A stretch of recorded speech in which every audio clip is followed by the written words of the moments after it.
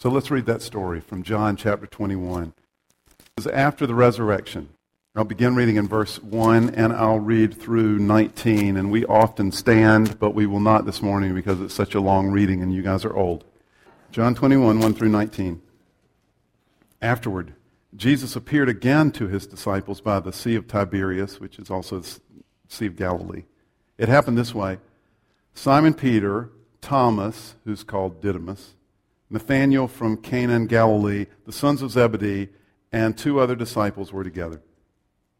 I'm going out to fish, Simon Peter told them, and they said, "We'll go with you." So they went out and got into the boat, but that night they caught nothing. Early in the morning, Jesus stood on the shore, but the disciples did not realize that it was Jesus. He called out to them, "Friends, haven't you any fish?" "No," they answered. He said, "Well, throw your net on the right side of the boat, and you will find some." When they did, they were unable to haul in the net because of the large number of fish. Then the disciple whom Jesus loved, that's John, said to Peter, "It's the Lord." As soon as Simon Peter heard him say, "It's the Lord," he wrapped his outer garment around him, for he'd taken it off, and he jumped into the water. The other disciples followed in the boat, towing the net full of fish, for they were not far from the shore, about 100 yards. When they landed, they saw a fire of burning coals there with fish on it and some bread. Jesus said to them, "Bring some of the fish you have just caught." So he's inviting them to breakfast. Simon Peter climbed aboard and dragged the net ashore. It was full of large fish, 153, but even with so many, the net was not torn. Jesus said to them, "Come and have breakfast." None of the disciples dared to ask him, "Who are you?" They knew it was the Lord. Jesus came, took the bread, and gave it to them, and did the same with the fish. This was now the third time Jesus appeared to his disciples after he was raised from the dead. When they had finished eating, Jesus said to Simon Peter, "Simon, son of John, do you truly love me more than these?" "Yes, Lord," he said. "You know that I love you." Jesus said, "Feed my lambs." Again, Jesus said, "Simon, son of John, do you truly love me?" He answered, "Yes, Lord, you know that I love you." Jesus said, "Take care of my sheep." The third time he said to him, "Simon, son of John, do you love me?" And Peter was hurt because Jesus asked him a third time, "Do you love me?" He said, "Lord, you know all things. You know that I love you." Jesus said, "Feed my sheep." I tell you the truth. When you were younger, you dressed yourself and went where you wanted, but when you are old, you will stretch out your hands, and someone else will dress you and lead you where you do not want to go. Jesus said this to indicate the kind of death by which Peter would glorify God. And then he said to Peter, "Follow me." Okay, well, this story is not only a charming encounter with Jesus, but I think it offers us rich insight, if we dig into it, scratch under it, into what happens when we encounter the resurrected Jesus. And by the way, I believe that's exactly what's happened to many of us here this morning. I believe we have encountered the resurrected Jesus. Remember, if you know the story, then you know that to emotionally overwrought Mary Magdalene, Jesus showed himself gently with words of comfort at the tomb. To the pragmatic, doubting Thomas, Jesus offered his wounds for Thomas's inspection. To the forceful Paul, Jesus knocked him off his horse and then he overwhelmed him with a vision. Even today, the resurrected Jesus is presenting himself to different ones of us in exactly the way we need to be approached. Through our emotions, or through a dream, or a vision, or through arguments and reason, or through the testimony of friends. The resurrected Jesus is presenting himself to you and I. And we've sensed him. Late at night, on a long drive somewhere, out looking at the stars, in a worship setting, singing songs of praise, during a Sunday morning lesson, in conversations with friends, we have sensed his realness. We've felt his presence. So what do we do with that experience? When we encounter the resurrected Jesus, what do we do? Last week on Easter Sunday, we talked about the reasons to believe in the resurrection. That sermon is online, and a manuscript for that sermon is online if you were not here and you would like to see it. We presented really three categories of witnesses that give us real reason to really believe in the real resurrection of the dead guy, Jesus Christ. We talked about early accounts. Some of the creeds that are quoted in the New Testament are, in effect, hymns or creeds that were said in the church and were widespread enough that these early believers all over Europe and the Middle East knew the creed. So it predated the writing of the texts by perhaps decades. In fact, I said most scholars, and I'm including historians who are not believers, most scholars date these creeds to within a year of Jesus' actual death, too early for myth to have developed. Early accounts. Then we talked about the empty tomb. How do you explain the empty tomb? And then thirdly, we talked about eyewitnesses. These four accounts, for instance, Matthew, Mark, Luke, and John, are eyewitnesses to Jesus. Now, you have heard skeptics say, the earliest one of those was written 30 years after Jesus. The latest one might have been 80 years, 70, 80 years after Jesus, before it was in its final form. But I pointed out last week, you've never had anybody doubt the veracity of the story of Alexander the great Grecian hero who conquered half of the known world. But the earliest witnesses to Alexander the Great are 200 to 300 years after Alexander the Great. In fact, historians, if they end up with two corroborating witness accounts, they consider that a gold mine because most historical settings only have one. In Jesus' case, we have four. And then a fifth one if you count Paul. And Paul references 500 other people. He says in the text, many of whom are still alive, the eyewitnesses. So if it's true, so what? So what? If we can come to the point that we can believe it, how do we respond? If we encounter the resurrected Jesus. Well, when you encounter the resurrected Jesus, you have a choice to make. You can choose either to ignore it and to somehow minimize what's happened to you, or you can adjust your life to the new reality. When you encounter the resurrected Jesus, you can choose either to ignore it and to minimize what's happened to you, or you can adjust your life to the new reality. And I think Peter's encounter with Jesus models for us what adjusting to the new reality looks like. So if you're going to adjust your life to the new reality, then there are going to be three things that are true about you. And from what I know of you all, these things are true of many of you, and others of you not yet. You're growing and learning in this area. So these are the three, and I've tried to make them all in R so they're easier to remember. So the first one is, if you're going to adjust your life to the new reality, you will pursue Jesus with reckless abandon. You will pursue Jesus with reckless abandon. It's interesting to look at the parallel between this incident in John chapter 21 and what happens to Peter in Luke chapter 5. So it's fascinating to look at Peter in John 21 versus Peter in Luke chapter 5. In Luke chapter 5, we have an incident where Peter has been fishing all night, and he hasn't caught anything. And he's tired, and he rows near to shore, and Jesus is there, and Jesus tells him to let down his nets again, and he hauls in a huge amount of fish. In John 21, Peter has been fishing all night, and he hasn't caught anything, and they're near to shore, and Jesus calls out and says, throw your nets on the other side, and they haul in a great haul of fish. In the Luke account, this is what Peter does. And I'm looking at Luke 5, verses 8 and 9. When Simon Peter saw this, the huge amount of fish he brings in, Luke 5, 8 and 9, he fell at Jesus' knees. And he said, go away from me, Lord, I'm a sinful man. For he and all his companions were astonished at the catch of fish they had taken. Okay, this is awesome.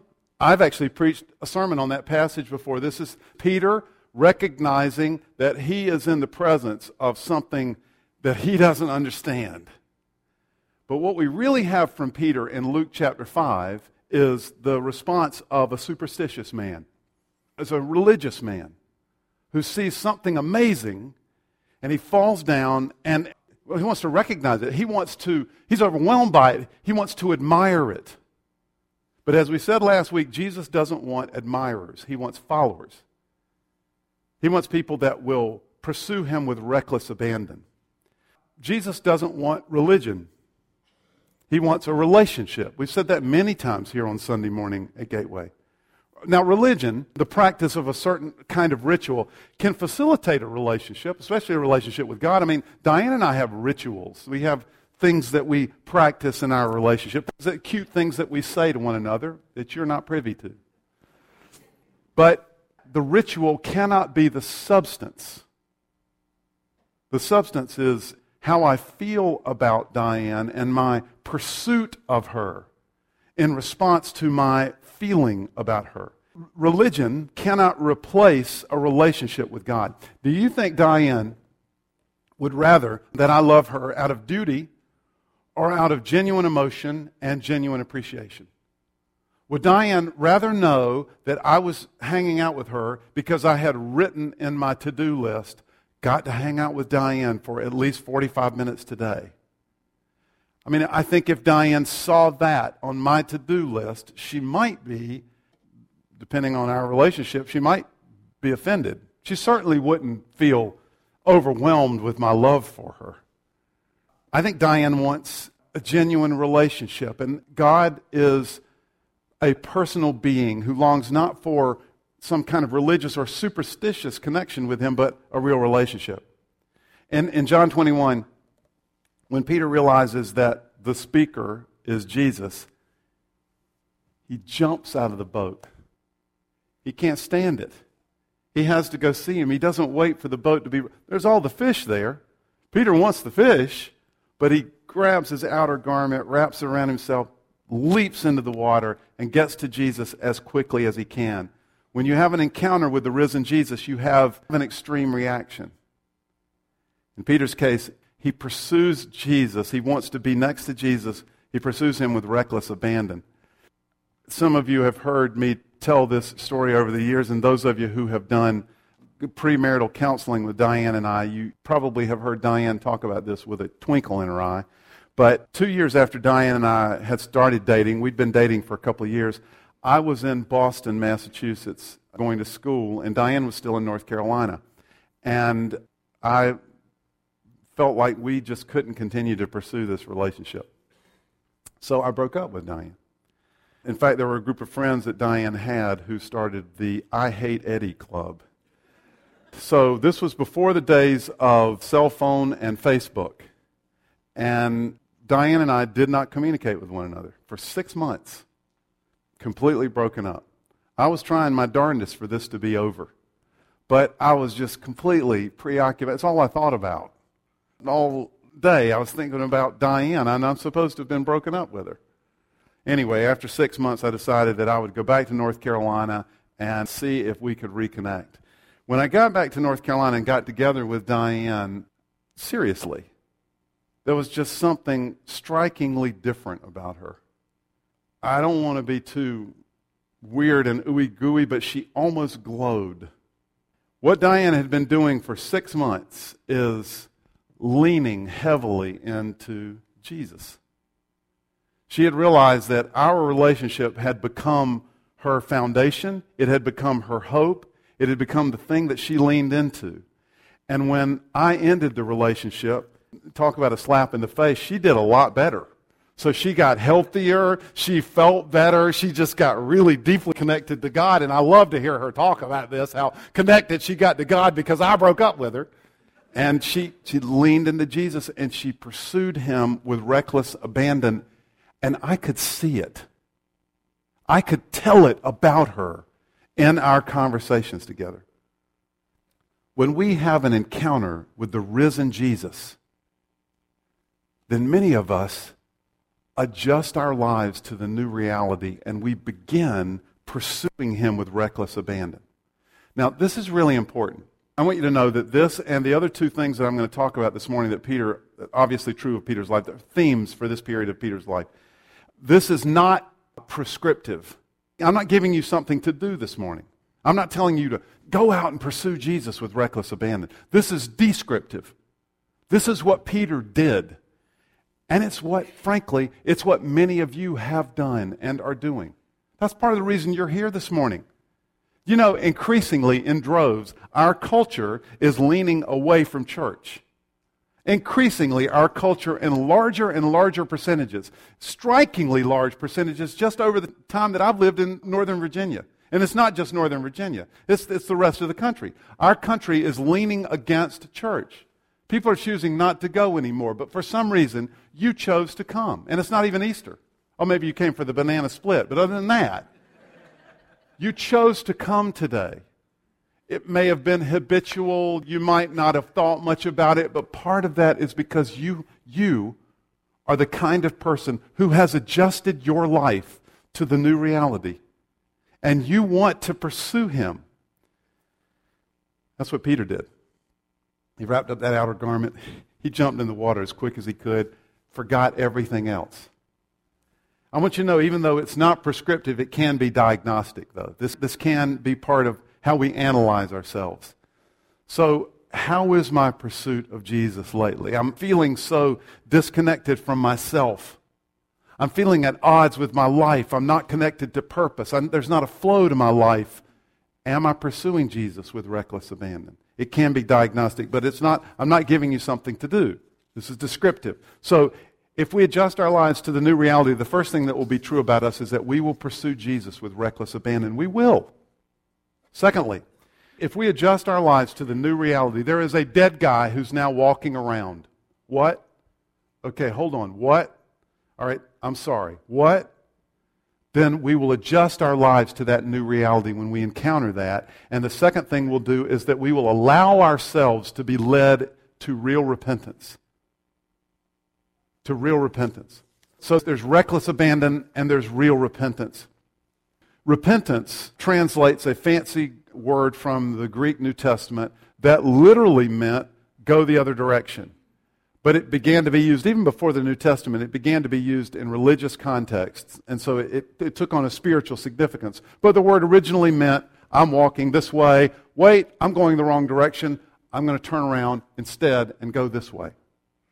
If we adjust our lives to the new reality, we will allow ourselves to be led to real repentance. I say it that way. I use that kind of language because real repentance only happens under His leadership. I'm going to repeat that for dramatic effect.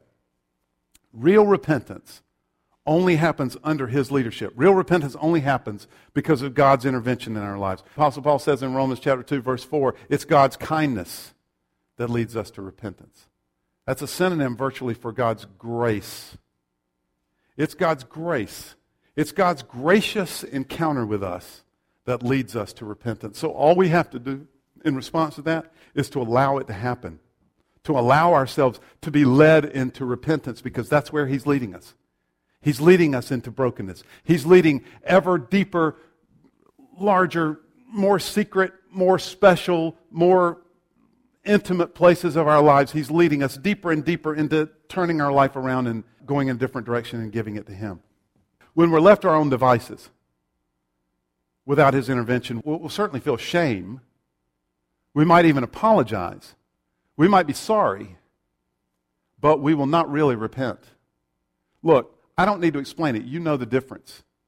You've been in, most of you, you've been in an intense relational conflict with someone, and they have been wrong. For some of you, you think that's all of your conflict, but they have been wrong, and they have needed to come to you and make restitution. They have needed to repent.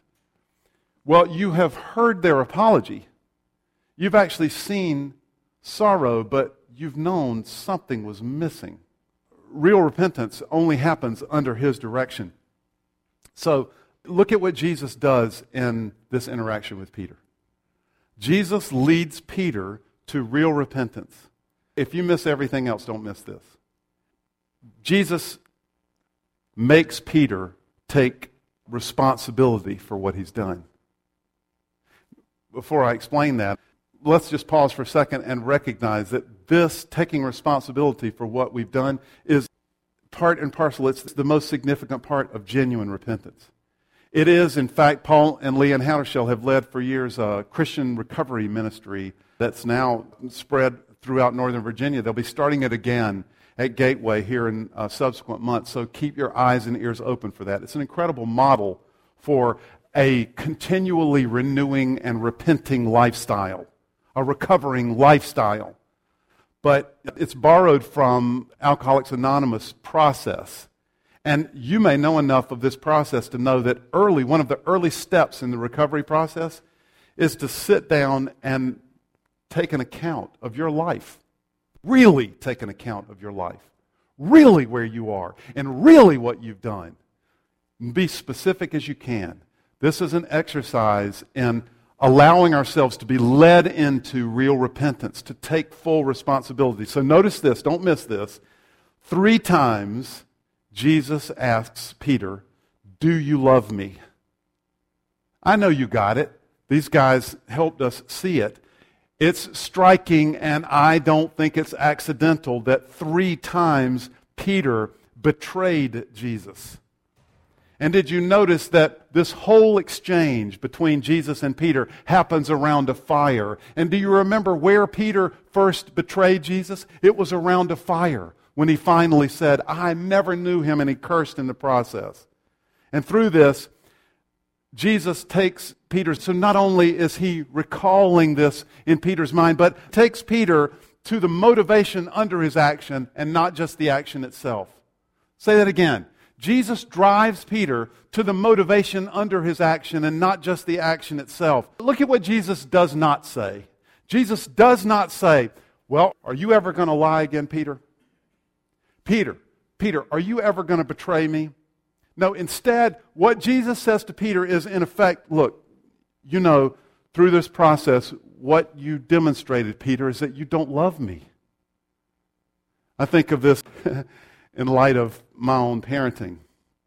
And I just think of how many times, I probably used shame as a weapon. And I asked one of those rhetorical questions, "Are you ever going to disobey your mother again? Are you ever going to grab your brother Dawson by the hair and drag him down the steps again? Are you ever going to do that again?" Instead, Jesus doesn't point the accusing, shaming finger at Peter, but he drives Peter to what really drives Peter's betrayal and disobedience. "Peter, do you love me?" "Oh, yes, Peter." Remember, Peter, "Do you love me?" "Yes, Peter." 3rd time. "Do you love me?" Remember? 3 times. Sound familiar? Around a fire. "You know all things, Lord. Look, you know that I love you." I think in the process, Jesus recognizes that Peter's gotten it. Now, this isn't shame. This is a deep sorrow, but combined with hope. That's one of the differences between real repentance and shame or guilt. Real repentance, it doesn't feel any better, and yet it's ringed with hope. There's healing in it. We're going somewhere through it. We will allow ourselves to be led to real repentance if we are adjusting our lives to the new reality. 3rd thing that's going to be true of us, I think it's strikingly obvious in this encounter, is if we're going to adjust our lives to the new reality, then we'll submit ourselves to being radical followers. We will submit ourselves to radical followership. Real repentance and radical followership. We did a series of lessons that I've heard a number of you refer to over the subsequent months, but we did a number of lessons here on Sunday morning at Gateway in the fall we called All In. It was just about being all in with God. All in our followership of Jesus. This is what adjusting to the new reality will be. It will be a radical followership. I think of my friend Jesse Rudy. Jesse was here for a couple of weeks. Many of you know him. Jesse is a UVA trained lawyer. Jesse had a job in a corporate law firm here in the D.C. area and really bright, obviously, on his way. And Jesse left all of that to work for International Justice Mission in Africa, pursuing injustice around the world. He's moving in June, his family, to the Philippines to pursue sex trafficking in the Philippines. Because Jesse has adjusted his life to the new reality. And he couldn't be the same after it. He couldn't be the same after an encounter with the resurrected Jesus. And that informed the entire direction of his life. I think about my good friend Ina York. Some of you know Ina. Ina was a school teacher in Maine and then in Rhode Island.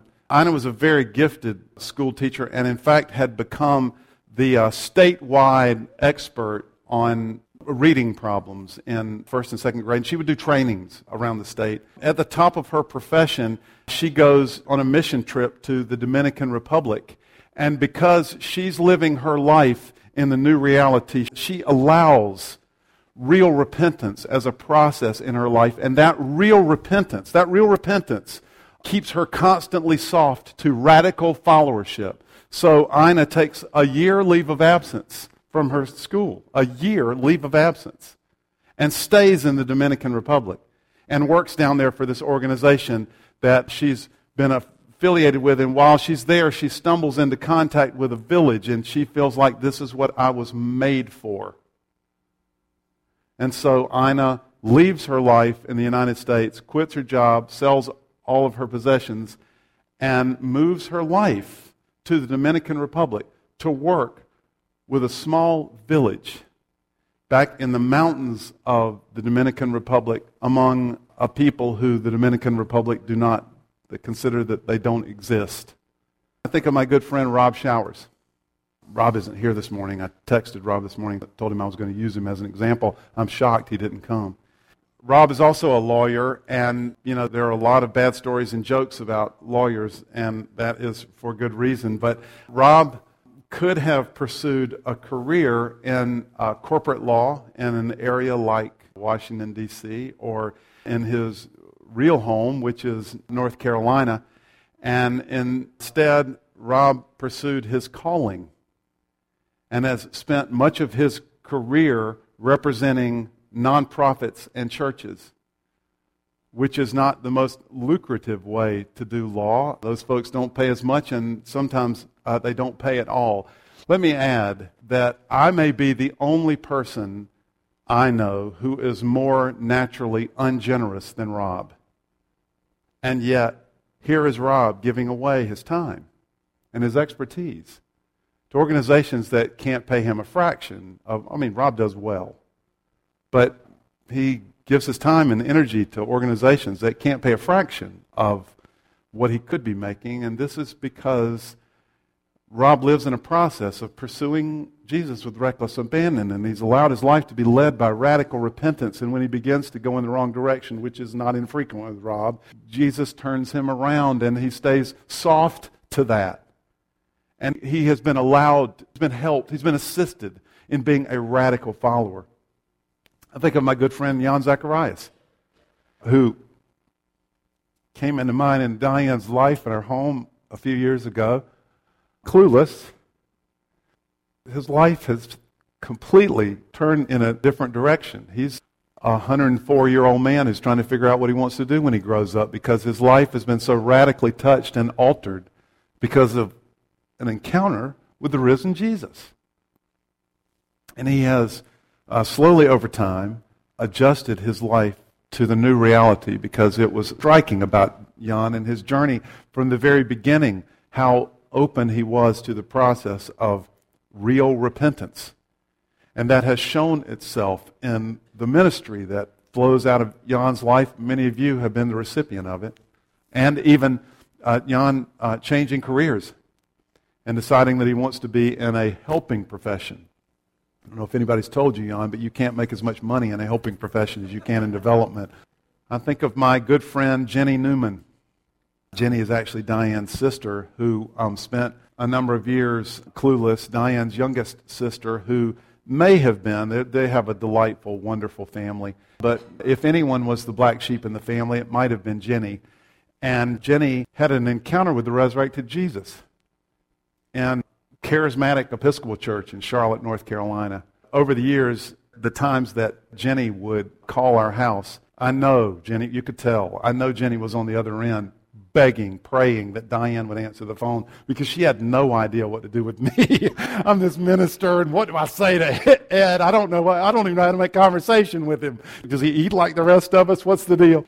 And after Jenny has this encounter with the resurrected Jesus, it's unbelievable the way Jenny adjusted her life to the new reality. And now the first few times that Jenny called on the phone, she and I talked for 45 minutes. Well, tell me about that.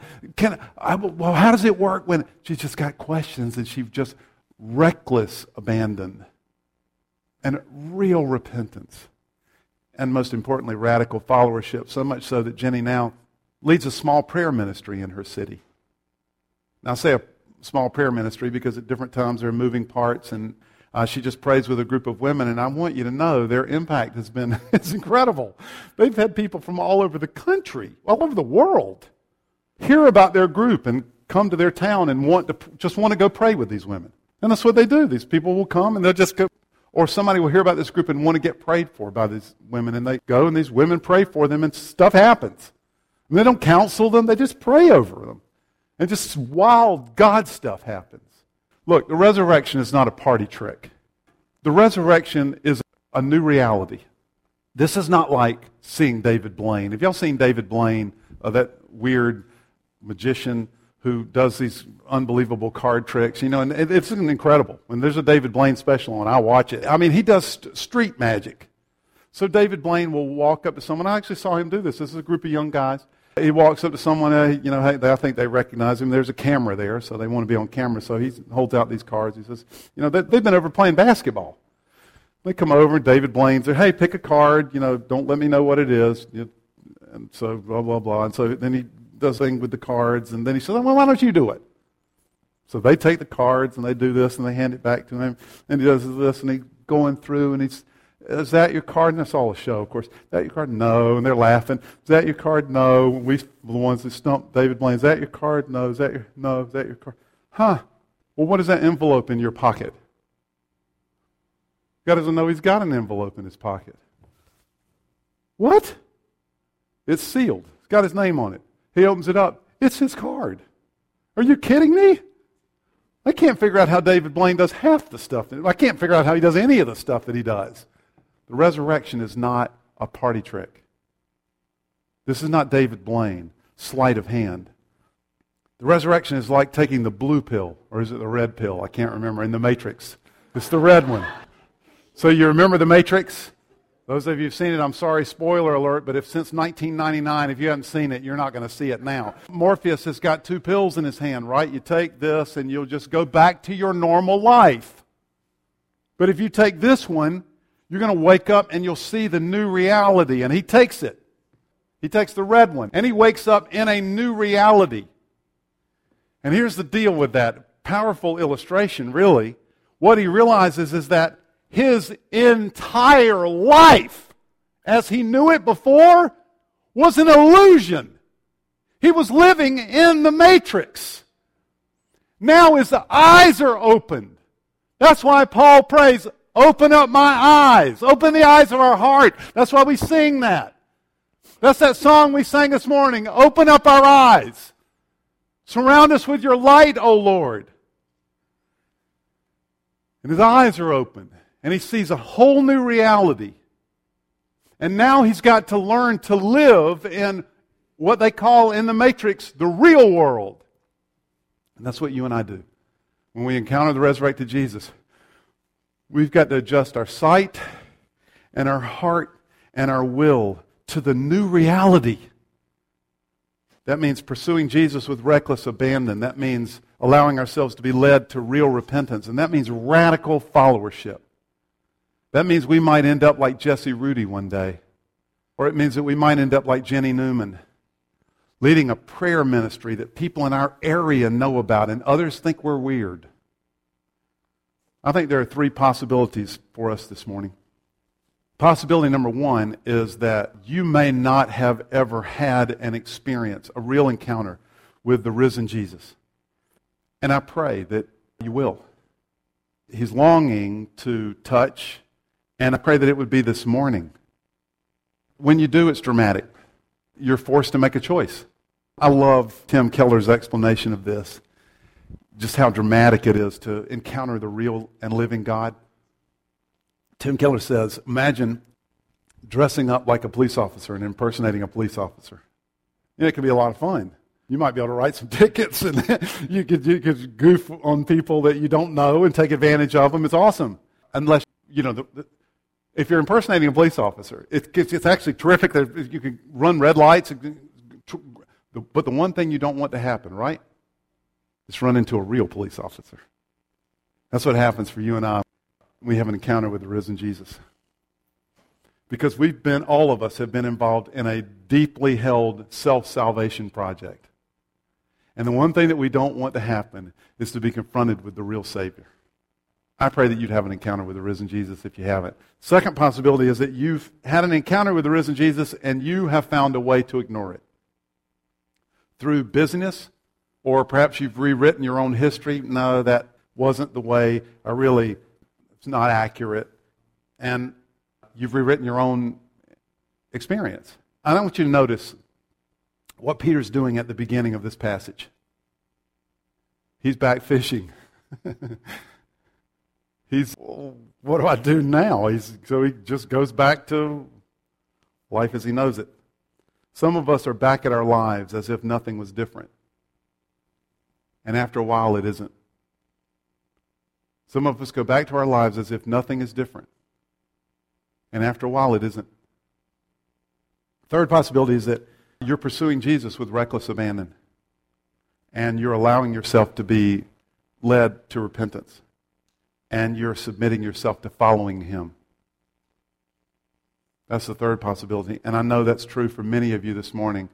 And I, with you, celebrate that reality.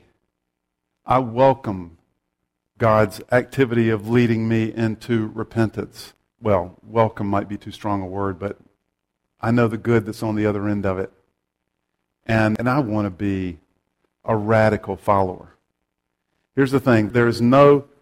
I don't see anybody who's completely strange to Gateway this morning. So you and I know that we're in the process of a building campaign here at Gateway. We're going to be building on our property over the next 2.5 years.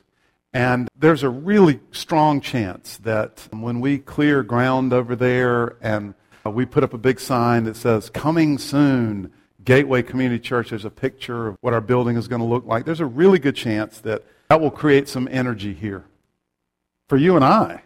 But there's also a really good chance that we'll begin to have people come visit us and want to see what's happening. And then at a certain point, they'll finish over there and we'll be doing last-minute touch-ups, and then Sunday morning will come and we'll go over and put a key in the door and we'll walk in. And we'll have a great celebration service, and I suspect at that point you and I need to be ready, because I suspect that quite a few people in our area are going to want to come see what's going on in our new building. It'll be great. There'll be a lot of energy. There is absolutely no chance. We have absolutely no chance in making a difference in those people's lives. We have no chance at having an impact on this area. We won't be able to do anything but draw a crowd unless we're pursuing Jesus with reckless abandon. Unless we are allowing ourselves to be led into real repentance. And unless you and I are practicing radical followership. You know what? If we're practicing radical followership, then one of you is going to start a prayer ministry that's going to have an impact over this whole area. And 4 more of you are going to start just counseling ministries. We won't even call it that, but that's what it'll be. And several of you are going to have ministries of helps and marriage mentoring. It's just going to happen because that's where Jesus is leading us. And if we're not radically following Him, then we're going to draw a crowd and we'll make no difference. And I, for one, don't want to be part of that. But I don't think that's what's going to happen, because there are a lot of people in this room who have had an encounter with the risen Jesus. And this morning, hear me reminding you and myself of that. Let's pray. Father, hear your followers pray this morning. And we pray today as you taught us to pray, Jesus. Our Father, who art in heaven, hallowed be thy name. Thy kingdom come, thy will be done on earth as it is in heaven. Give us this day our daily bread, and forgive us our trespasses, as we forgive those who trespass against us. And lead us not into temptation, but deliver us from evil. For yours is the kingdom, and the power, and the glory, forever and ever. Amen.